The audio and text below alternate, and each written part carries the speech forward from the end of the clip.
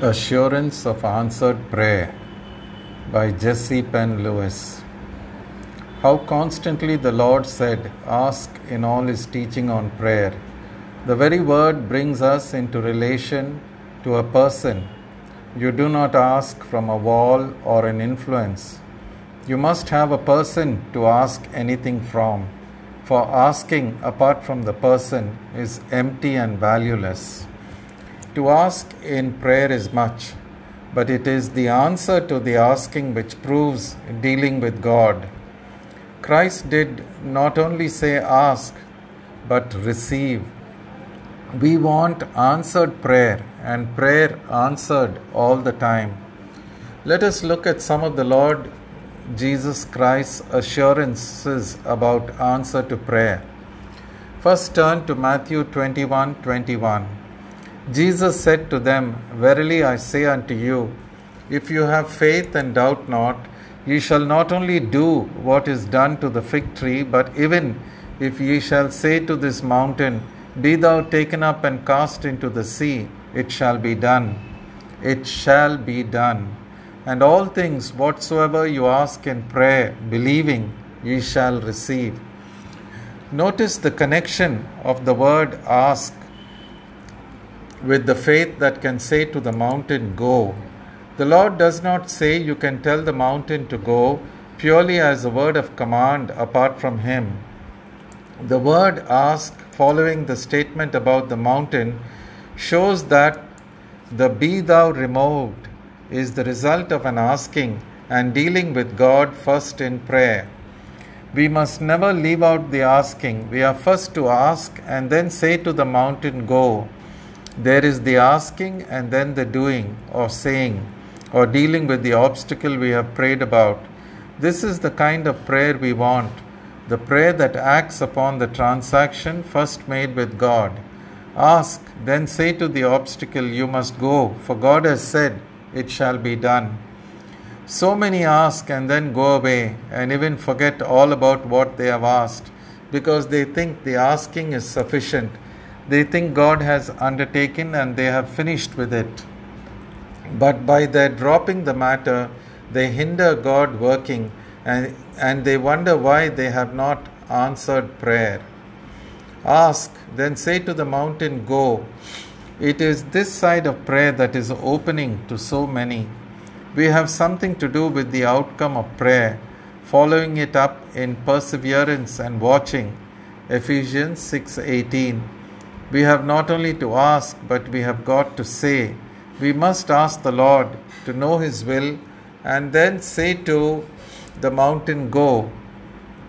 The asking brings us in relation to a person, and then we are to direct the effect of the appeal to a person upon the specific thing prayed for. Then it moves as we pray, and presently the mountain goes into the sea. That is, it melts into oblivion.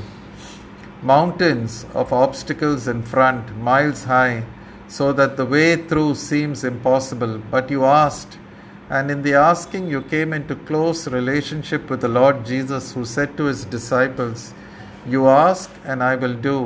You say, "Lord, I ask you to move this mountain in the path." And He replies, "Yes, child. Now turn and face your mountain and say to it, 'Go.'" Thus you cooperate with God in its going by the word of your testimony, saying, "God says, it shall be done." The question therefore comes, what have you been doing? You have been asking and you have been looking, but the mountain in your path does not move. You say, "I suppose I did not ask properly." Yes, but after asking you ought to have been saying all the time, "It shall be done," and keeping the word of your testimony ringing until that mountain is removed. The Lord wants your cooperation of faith by the word of your testimony until the work is accomplished. This is the victory of faith which overcomes the world. In Mark 9:21-24, we have the same subject in a different setting. Peter says to Him, "Rabbi, Behold, the fig tree which you cursed is withered away. And Jesus said, Have faith in God. Verily I say unto you, whosoever shall say unto this mountain, Be thou taken up, and be thou cast into the sea, and shall not doubt in his heart. How are we going to get to the place of no doubt in the heart? This way. All things whatsoever ye pray and ask for, ye shall receive. You ask, and in the asking deal with God, until you have not a shadow of doubt left that God has said, The mountain shall go. Then you can believe, you receive, and confidently say, It shall be done. Note again, shall believe that what he says comes to pass. There is more in this saying than we have thought, and that is why the devil has had such power to quench us. One of the difficulties when you talk about this word of testimony is the gagged mouth. It is not polite to say in certain circumstances. We are all so tied up with conventionalities. Our civilized conventionality has quenched the word of testimony which conquers the enemy and gives God a way to fulfill His word to the believing believer. He shall have whatsoever he says. Sometimes when we try to get a soul to say victory, the lips cannot form the word, or if they say the word, it is with such a feeble voice. Yet if something else happened, they would have a strong voice. The voice is quenched at the point of victory. You cannot get them to say it. All of us have to learn how to get a little more liberty of expression in prayer. Pray aloud in your room with a view to this. Read your Bible aloud. Say to the mountain, Go, audibly when necessary, because it breaks the power of the hindering adversary. Now turn to Matthew 18:18. Verily I say unto you, whatsoever he shall bind on earth shall be bound in heaven. Notice the shalls. And whatsoever ye shall loose on earth shall be loosed in heaven. Again I say to you that if two of you shall agree on earth as touching anything that they shall ask, it shall be done for them of my Father which is in heaven. For where two or three are gathered together in my name, there am I in the midst of them. We cannot put aside the glorious passage and say it has nothing to do with us. We have no right to the last verse if we have no right to the preceding ones.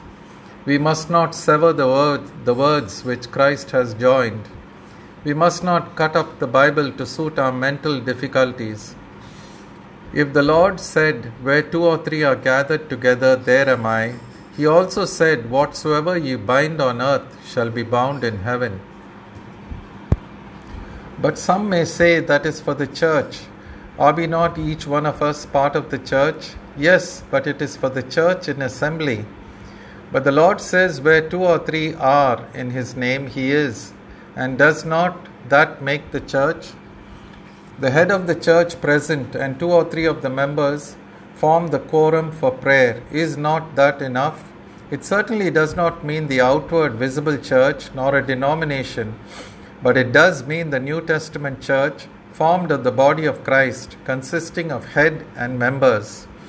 Where two therefore are, and Christ is with them, and they agree to ask in His name anything, they can bind things which God says Amen to in heaven, and they can loose things also, for God says it shall be done. It is the binding and loosing of prayer, for it says, If two of you agree to ask. You ask God in the name of the head of the church who is with you in the petition, if it is according to His will. You may say, Father, in the name of Jesus, we agree to ask you to bind that wicked enemy who is maltreating and injuring your people and oppressing them. Then God says in effect, Children, where do you want him bound? And you say in such and such a church or such and such a mission where he is doing so and so. If two of you agree as touching anything that they shall ask, and whatsoever we shall bind on earth shall be bound in heaven, then God sets His seal upon it in heaven, and on whatsoever ye shall loose on earth, God sets His seal in heaven, and it is loosed. May God restore to His people this power in prayer. for it is simply the authority of prayer, but it has been strained and made to appear something extraordinary or as belonging to a few, when it means just a child's knowledge of the Father in union with his Son. But you must ask according to his will. Your praying has no effect on the mountain of obstacle or on the opposing enemy unless you have first dealt with the Lord Christ. You ask from a person, and then when you have the assurance from him, you can turn in the name and the victory of that person and say to the enemy, as to the mountain, "Go in Jesus' name." Now turn to John 14:13. Greater works than these shall ye do, because I go to my Father. He that believes into me, the works that I do shall he do. To the weakest members of the body of Christ, who are believers into Christ, that is, those who are united to him in faith, Christ says, the works that I do shall he do. What did he do? Take only two things. Did he not command the demons not to speak? Did he not cast them out? And he said, the works that I do shall ye do, and greater works than these shall ye do. Which way are they done? This way. And whatsoever ye shall ask in my name, I will do. It is first close relationship with him who did the works when he was on earth, then the asking him to do, and then in his name doing the works as his instrument. For he must get a voice to say to the mountain, go, and to the demon, go in Jesus' name. The Lord does not say, he that is clever, he that is learned, he that is great in the church, he that is educated, he that has such and such a position. It says nothing but he that believes into, he that is united to the conqueror. If he will only live in that close union with him, so that he can ask with no doubt in his heart, Christ says, you ask, I will do, because the works that I do shall he do. He will be asking and I will be doing, and I will work as far as he asks. Are we not then responsible for the asking? If God can only work as far and as deep as the church prays, is the church not responsible for not praying? It seems as if prayer made the railway line, so to speak, for God to work. You may not ever see the answer, but you have done your part, you have asked. How much then have you asked?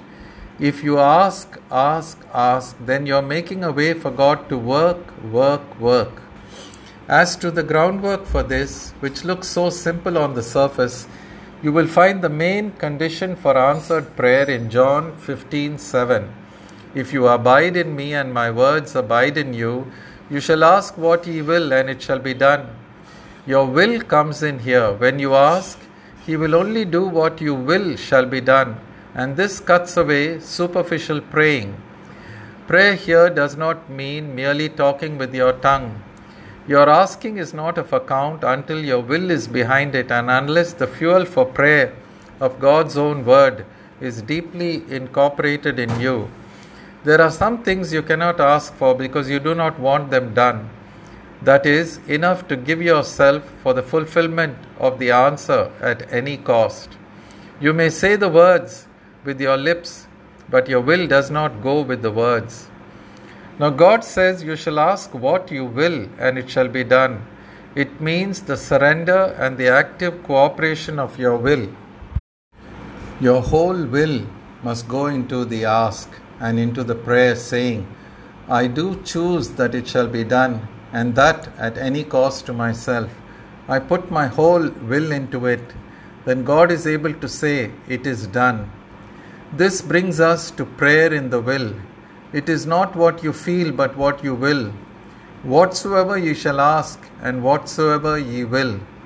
So the asking must carry with it the will. That is, you want deliverance on a certain point, then you must add to your asking God to deliver you, the will that it shall be done. Choose and say that it shall be victory. God works with that will in a moment, and victory comes. It is most important to understand the co-action of our will with God's working in the answering of prayer. The passage in John 16:23 brings us to the Holy Spirit as the inspirer of prayer. In that day, Pentecost, you shall ask me no questions if ye shall ask anything. Hitherto ye have asked nothing in my name. Ask and ye shall receive. The greatest effect of the coming of the Holy Spirit into the human spirit is the stream of prayer pouring out of that spirit with power to ask without effort or strain. A stream of prayer, as it were, as if the spirit was opened wide towards God. Let it be emphasized again and again, the Lord Christ has given assurance of answered prayer.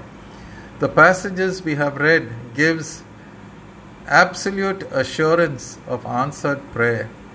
We need to get into us the fact that God means to answer prayer. God wants to answer prayer. God's purpose is answered prayer. If prayer is an absolutely necessary condition for God to fulfill His purposes, then at the close of the age in which we are in, prayer is of special importance to God. For instance, Daniel read in the books, Daniel 9:2, that the time had come when certain prophecies were to be fulfilled. Did he say they will be fulfilled anyhow? No, he set himself to pray that they should come to pass. So for this present age, God has foretold things that are to come to pass. But He needs those who will read His word to understand the will of the Lord and then pray that His counsel shall come to pass. This may be the meaning of the prayer of the Spirit and of the Church in the book of Revelation. Come, Lord Jesus, come quickly. Why should that sentence be given for the Church to pray when it is already said that He is coming? Take this principle of God's need of prayer to fulfill what He has purposed and trace it through the Bible, and you will find all through the ages God had some souls praying and watching unto prayer at the time foretold for the fulfillment of God's purposes.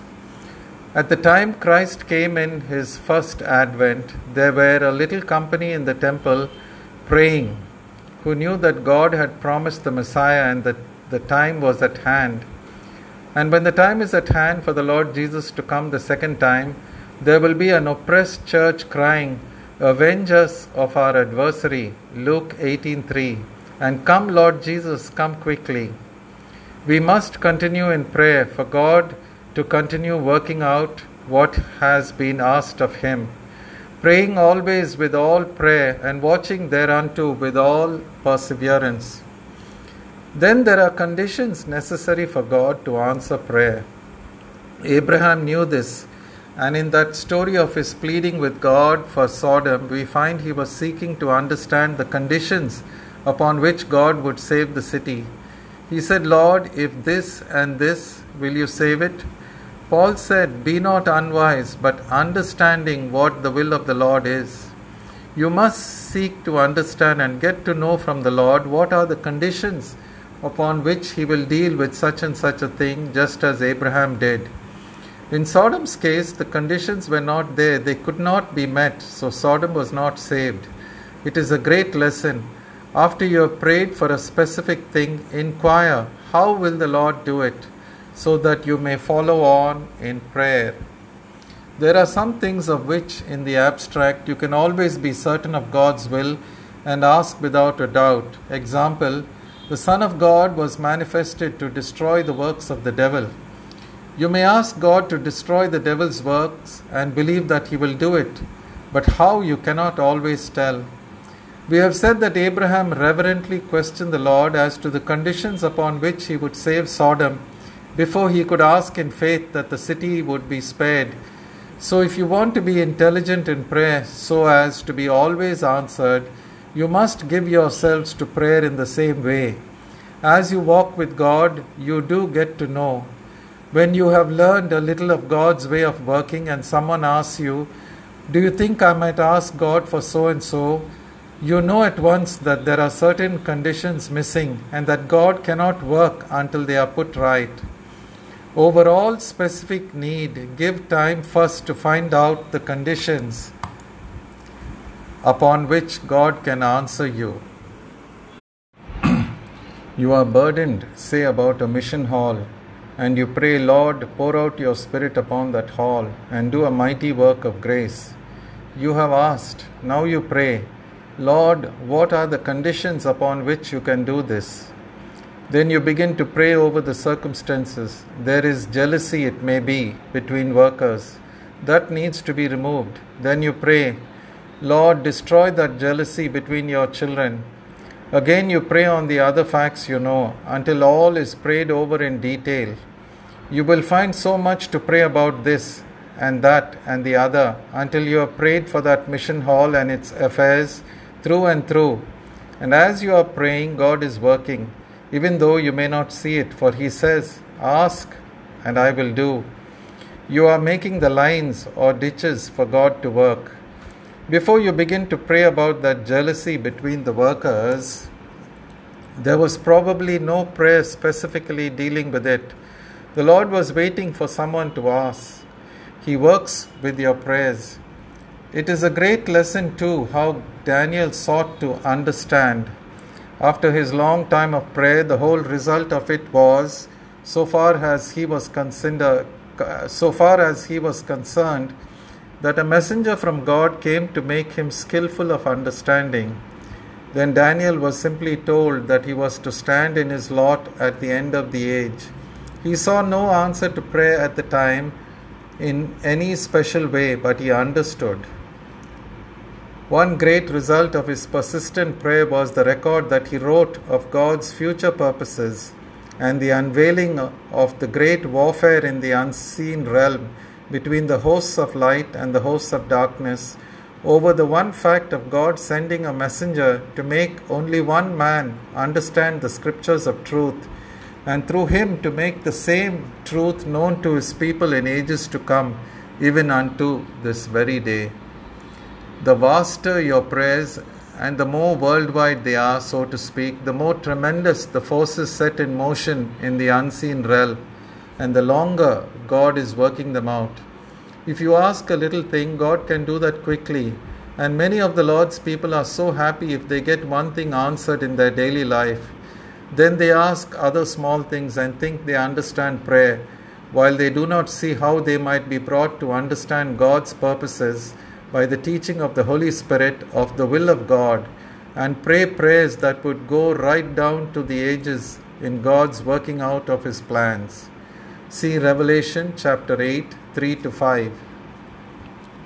Do not undervalue answers in the little things of daily life, for they serve to confirm your faith. But God wants you matured in the spiritual life so that you have the knowledge that your prayers are answered without the need of having little evidences to keep your faith alive. Your knowledge of God's answer to prayer in His will can grow so clear that if you do not see a trace of answer for a prolonged time, you know your prayers have been heard. Answer to prayer is as sure as cause and effect can be. If you pray for certain things in line with God's will and conditions, you are as certain of the answer as the working of cause and effect in other directions. God wants men and women who can pray for the Church of Christ according to God's purposes for her as revealed in His Word, that it will take all the millennium for God to work out the answers to those prayers. In the light of this, we can see that God's purposes for the closing of the age and the coming of Christ and the millennium and all that belong to these tremendous facts need prayer for their fulfillment. God needs some of His children to pray for the whole church and the whole world with spiritual intelligence and tenacious faith, things that it will take time to answer because they are so vast. Then as you ask for the church, it brings in faith for the smaller details of life so that you may see the Lord moving the difficulties in your environment as you pray, and you will be praying your way over everything step by step and seeing God work. May God teach us how to quench the fiery darts of the wicked one as fast as they fall by the weapon of prayer and faith. Let us take these passages to God and say, if God will teach me this, then I will give myself to God to learn to pray. Then the whole Church of Jesus Christ will feel the power of every child of God who learns how to work by prayer.